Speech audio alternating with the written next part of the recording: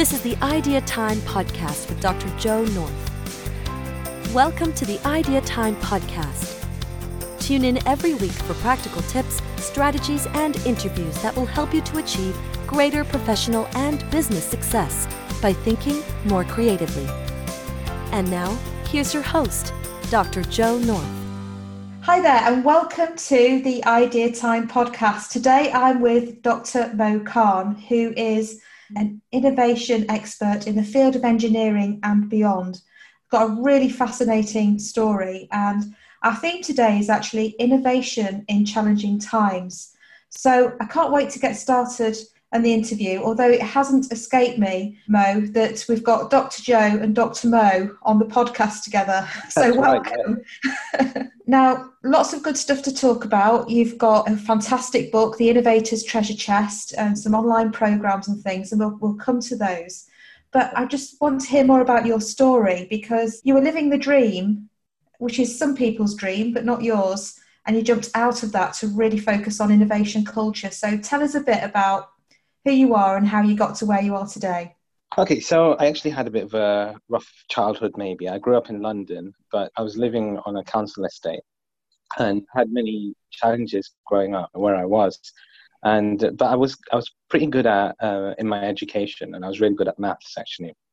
So I actually managed to take my maths GCSE early, and that was in year 9. I got a B, which was quite a great achievement.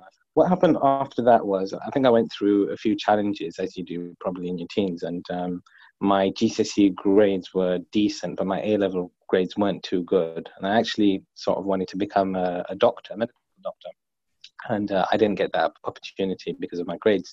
So I went into another medical course, but after doing a year of that at university, it just didn't fit well with me. And I always loved cars and planes and innovation and engineering.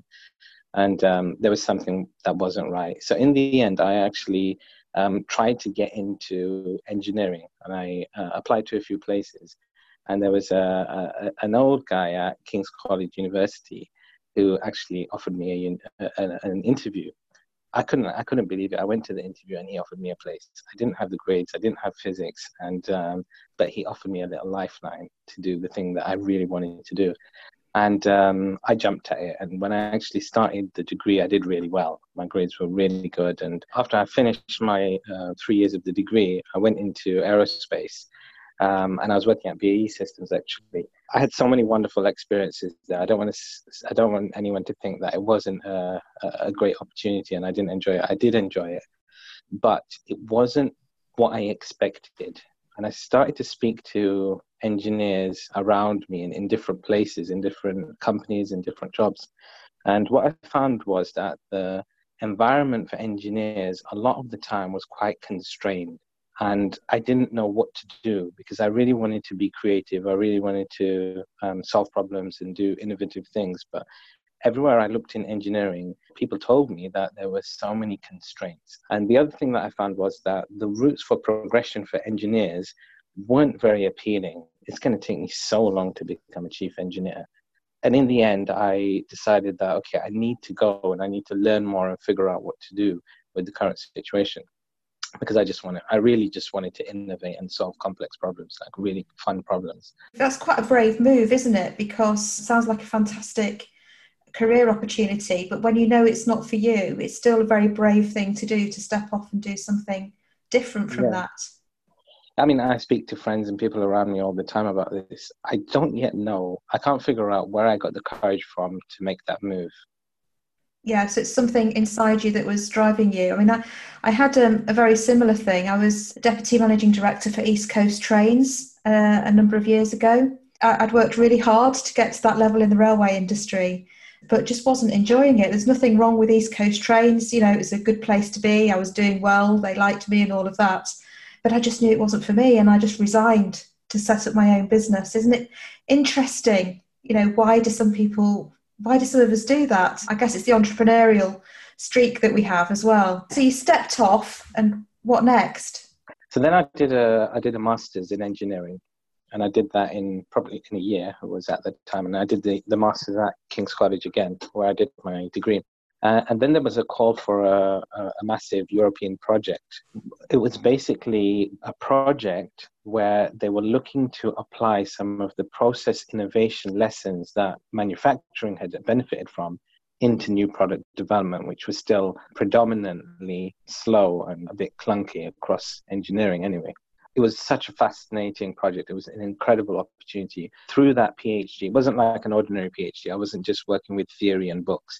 I was actually going around across Europe to companies and talking with senior people and trying to figure out how we could solve their innovation problems. For me, that was just fantastic because it was like I'd come out of a scenario where I knew that I didn't have the opportunities and ability to actually innovate. And now I had an opportunity to go and change the way people were innovating. What were some of the highlights of what you saw? So I think some of the highlights, I actually got the opportunity to visit Wolfsburg, and I was working with VW. That was incredible because Wolfsburg is massive. It's literally like a city, but it's a company which is based there. It's got factories, it's got offices, it's got hotels. It's like a massive area. It's like an incredible compound working the tens of thousands, I think it is, and learning about the challenges there. That was probably one of the most incredible experiences on that. There were others. I mean, I got to visit companies as far as I think Italy in the east, and see what they were doing in R&D. I worked with Rolls-Royce over here in the UK, with Visteon down in the south. Visteon provide the infotainment systems for cars. That was probably the biggest thing, actually being able to go in and talk to engineers, interview them, talk to senior managers, and build a really rounded understanding of new product development and innovation, and try to solve the problems which they were facing. That's a cracking pedigree that you've got there of experience. That's really wonderful. And how did you get from then to what you're doing today? And tell us a bit more about what you do today, what your day-to-day looks like. Okay, so after I did the PhD, then I took a little bit of time out after, because I actually did the PhD within 3 years, and that was quite a marathon, to be honest. So after that, then I took a bit of time out, and then I went into another project. And it was like a research project, but similar to my PhD experience, I was doing applied research. This big project was a UK project, and it was all about developing capabilities for a next generation aircraft. So I was working with Airbus, Rolls-Royce, and EADS at the time. Lots of innovation, problem solving. I think that's what innovative engineers do so well, is solving problems. And sometimes we don't know the problems are there. Innovation is about solving problems, isn't it? Absolutely. I think there's a funny joke I came across that an engineer is someone who solves a problem that you didn't know you had in a way that you don't really understand. Yeah, but it solves the problem, doesn't it? So you solve the problem, yeah. That's right. So what are you up to today then? So what? Not today, as in right now, but what do you do now? Tell me about your business right now. Okay, so about 5 years ago, I started a training and consultancy firm. And our idea was that we were going to try and bridge the gap between academia, where there's fantastic research going on, or into engineering and new product development, and practitioners who are really trying to solve the problems and sell products, essentially. With technology readiness levels, there's something called the valley of death. And that's basically between where you've got something like a proof of concept idea, and you've developed that, you might have prototyped it. Between that point and the point where it starts to become commercial and you've got a real project with customers, is this valley of death. It might be expensive to roll out because it's so new, the business case hasn't been proven. Yeah. There's all sorts of reasons for that, aren't there? At least in our country, we struggle to cross that valley of death. And this is something that our research councils and engineering councils, they acknowledge. To actually bridge that gap, we thought that we would be able to, come in as people who have a background in academia and who are aware of the state of the art in research, solving real problems, and also because we had a background in engineering and in industry. So that's basically what we tried to do, and that's still sort of what I'm trying to do now. But what I did find was that despite working with large engineering companies, we struggle to really benefit the engineers. So, and in some way, I think that we weren't able to bring about the change and the transformation which we wanted, because we were only working, or our primary customers were executives. So it's the front line that you were aiming to reach with innovation, yeah? What actually happened was, after the Brexit vote in 2016, our business was heavily affected because we had many clients in Europe, and they started to prefer, or they said to us that we're choosing to try to find local consultants and people to support us rather than people from overseas. Our business went down considerably since then.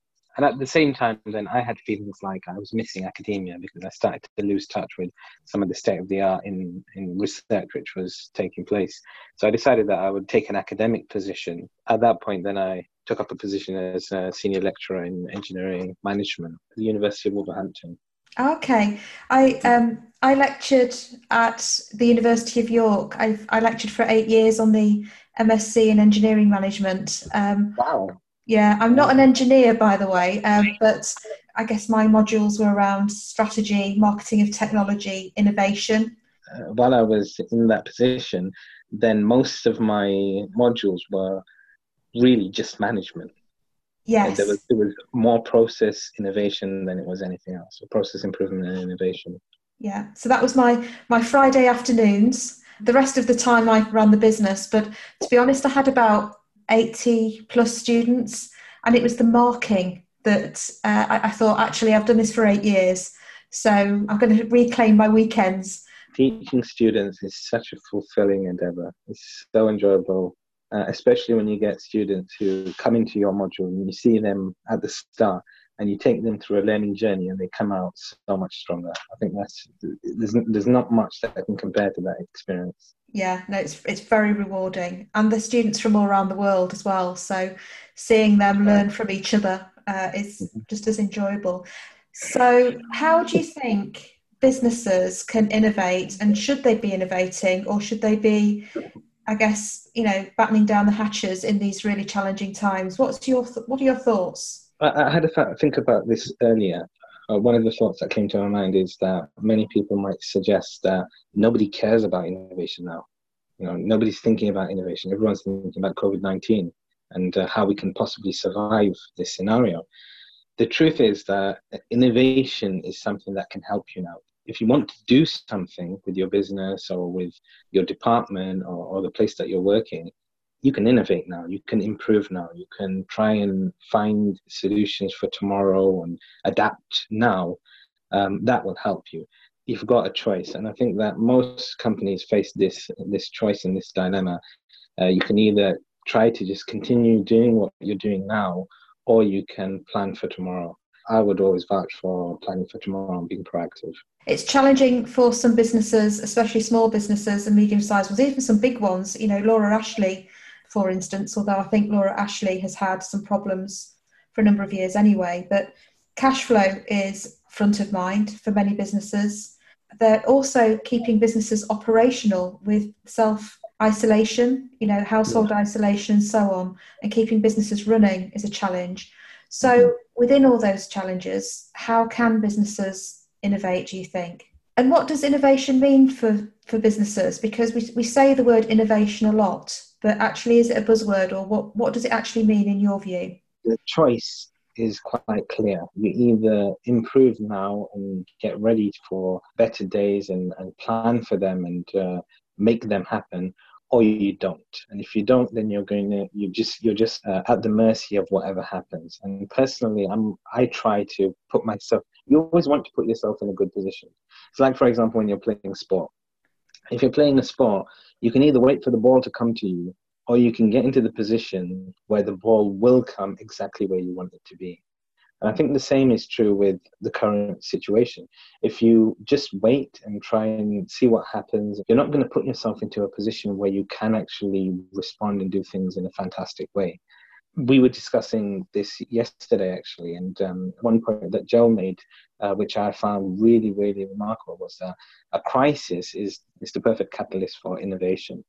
And I remember I was actually supporting a company, an English-German company, which does gearboxes. We had a meeting where we had all of their senior management present. And for the directors, the crisis was clear. It was absolutely clear. And they stood together and they said to people, look, we need to change. But the truth is that the crisis wasn't compelling enough to change. The situation we're in now is the crisis is so big, you have to change, really. Many of the big businesses, which people are afraid of, their debt is continuously inflating. It's not really a nice position to be in. And nobody, even though the government's offered, all these loans for people to, be able to have some flexibility with cash flow, that's not where we want to be. We want to be in a position where we can say our profits are going to be good, not one where we're continuously in decline or we're managing our death. That's not somewhere where we want to be. And I think the only other way is innovation. And I agree with you. It's about finding the way forward, isn't it? It's about changing, being adaptable, and looking for opportunity.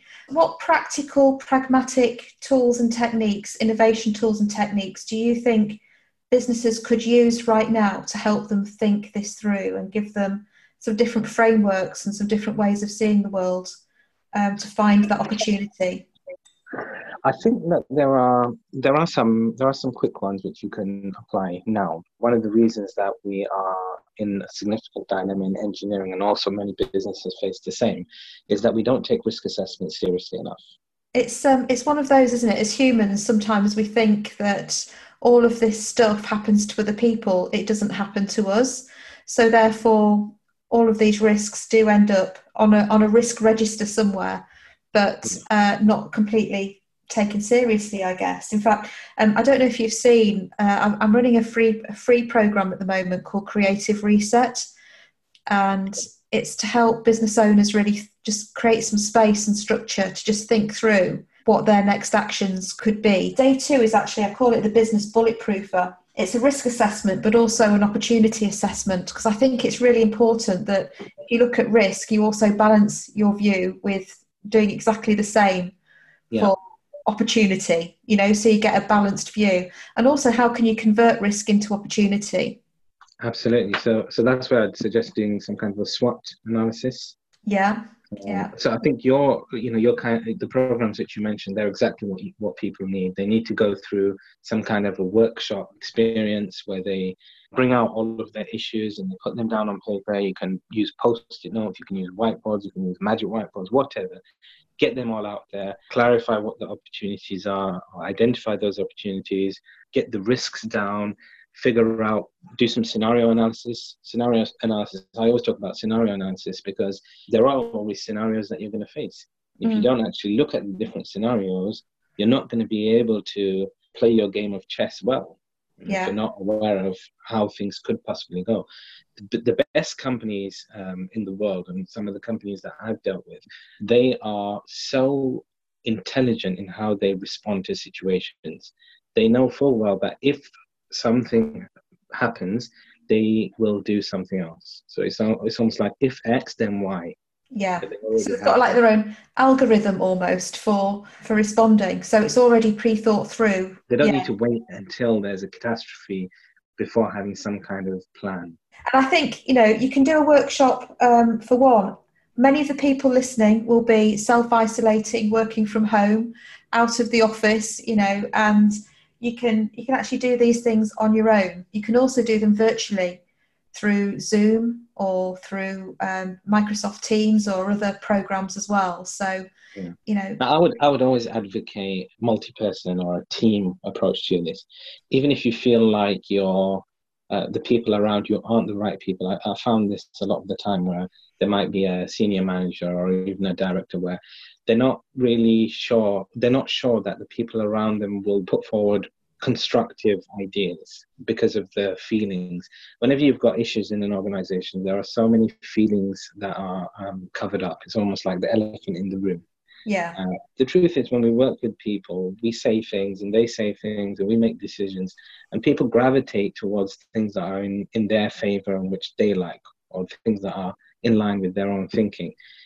For when people do things or say things which are in opposition to what they think or what they want, then they're going to start to have negative feelings. And that's why a lot of the time having someone external come in and give a more objective view of the scenario can be so helpful for people in senior management. I agree. And we can still do that virtually. And I think, it's really interesting to see the increase of online conferencing, tools I've been using for a long time, like Zoom.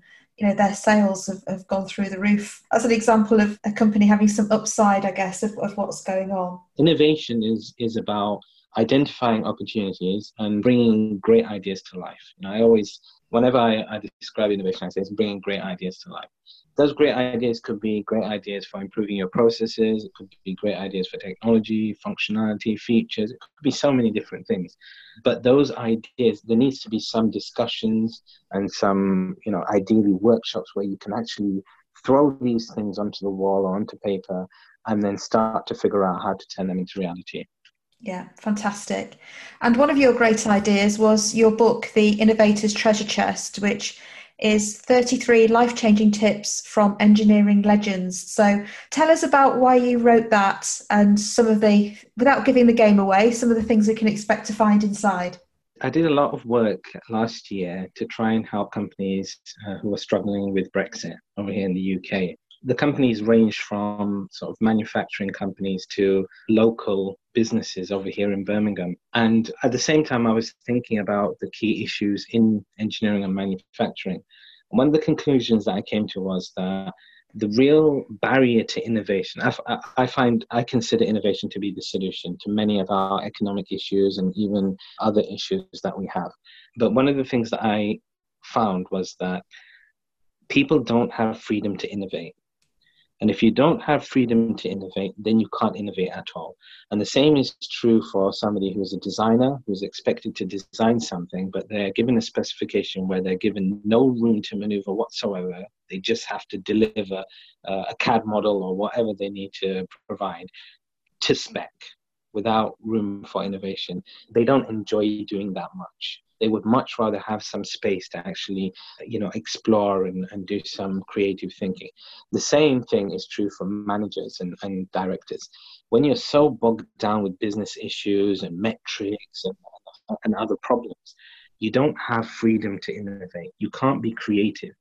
And that's why I wrote the book, because I thought, what's the first step for somebody when it comes to innovation? If I want to try and help people to have freedom to innovate, what's the first thing they need? And what I concluded was that the first thing they need was some inspiration. They need to be inspired to innovate or to be interested in innovation in the first place. And that's where the story of the book began. I started looking everywhere for quotes and ideas around innovation and what would be really inspirational. And I found that a few people, they were maybe quite remarkable in this. So people like Steve Jobs, people like Elon Musk, Bill Gates, and others. I think that they're just so remarkable in the way that they think about innovation and the way that they think about the world and how they actually actively push the world forward. For me, that's just phenomenal. And I think that everybody can actually play their part in pushing the world forward. But the first step is inspiration. And that's why I actually wrote the book and put it together, to try and inspire people. And what I've found, the best thing about the book is that everyone who's read it has said that they've been inspired and they loved it. And that's, for me, if it's ticking that box of inspiring people, then that's a fantastic achievement. That's wonderful. That's what I'm really looking forward to. I was looking forward to reading it anyway. Even more so, thank you, after your explanation. And at the moment, it's a free download, isn't it? Is that going to continue for a while, or? Yeah, so this was a discussion I had with my marketing team. Should it be that we charge for the book, or should it be that we make it a free book?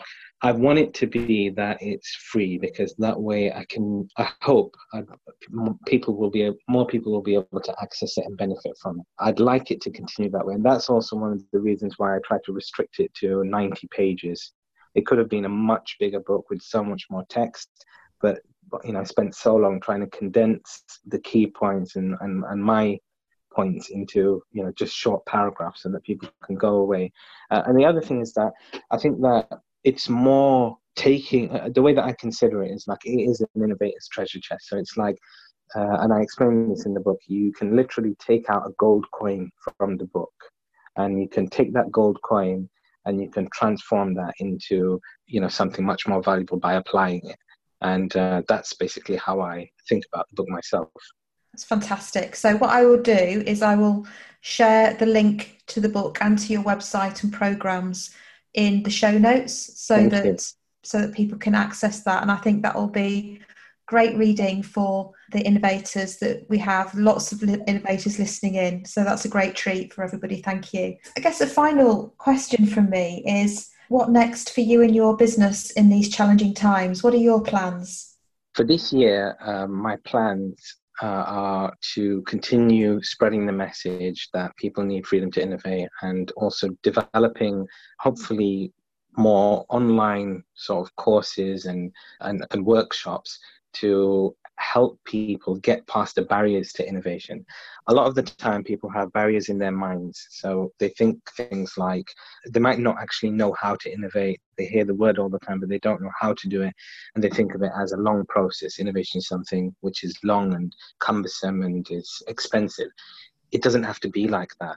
If you don't know how to innovate, you can learn how to innovate. And it's important, I think, to be humble and appreciate if you don't know how to innovate, especially if you don't know how to innovate fast. There are techniques, there are strategies, but you have to learn them. Similarly, if your people don't know how to innovate, don't blame them for not being able to innovate.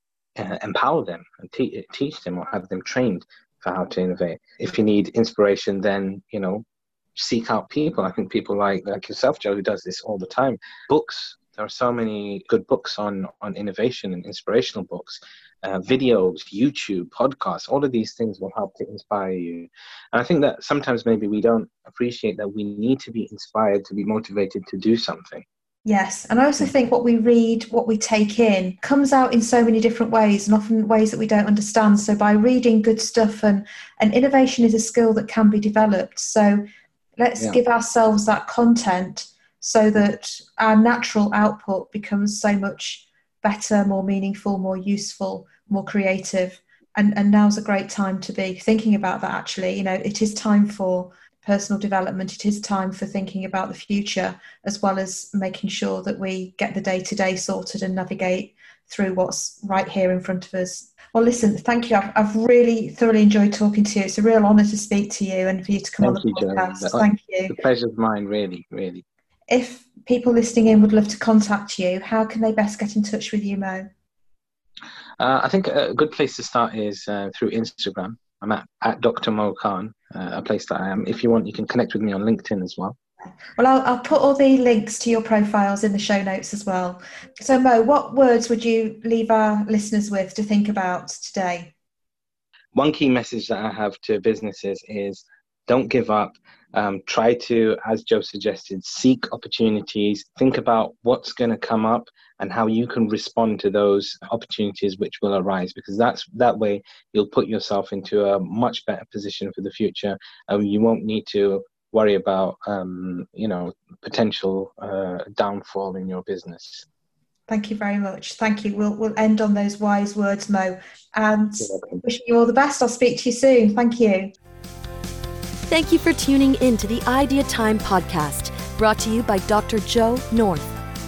If you haven't already, don't forget to subscribe to our channel. For even more strategies and advice, visit our website ideatime.co.uk. Enter your email for leading insights, resources, and more every month completely free. We'll see you next time.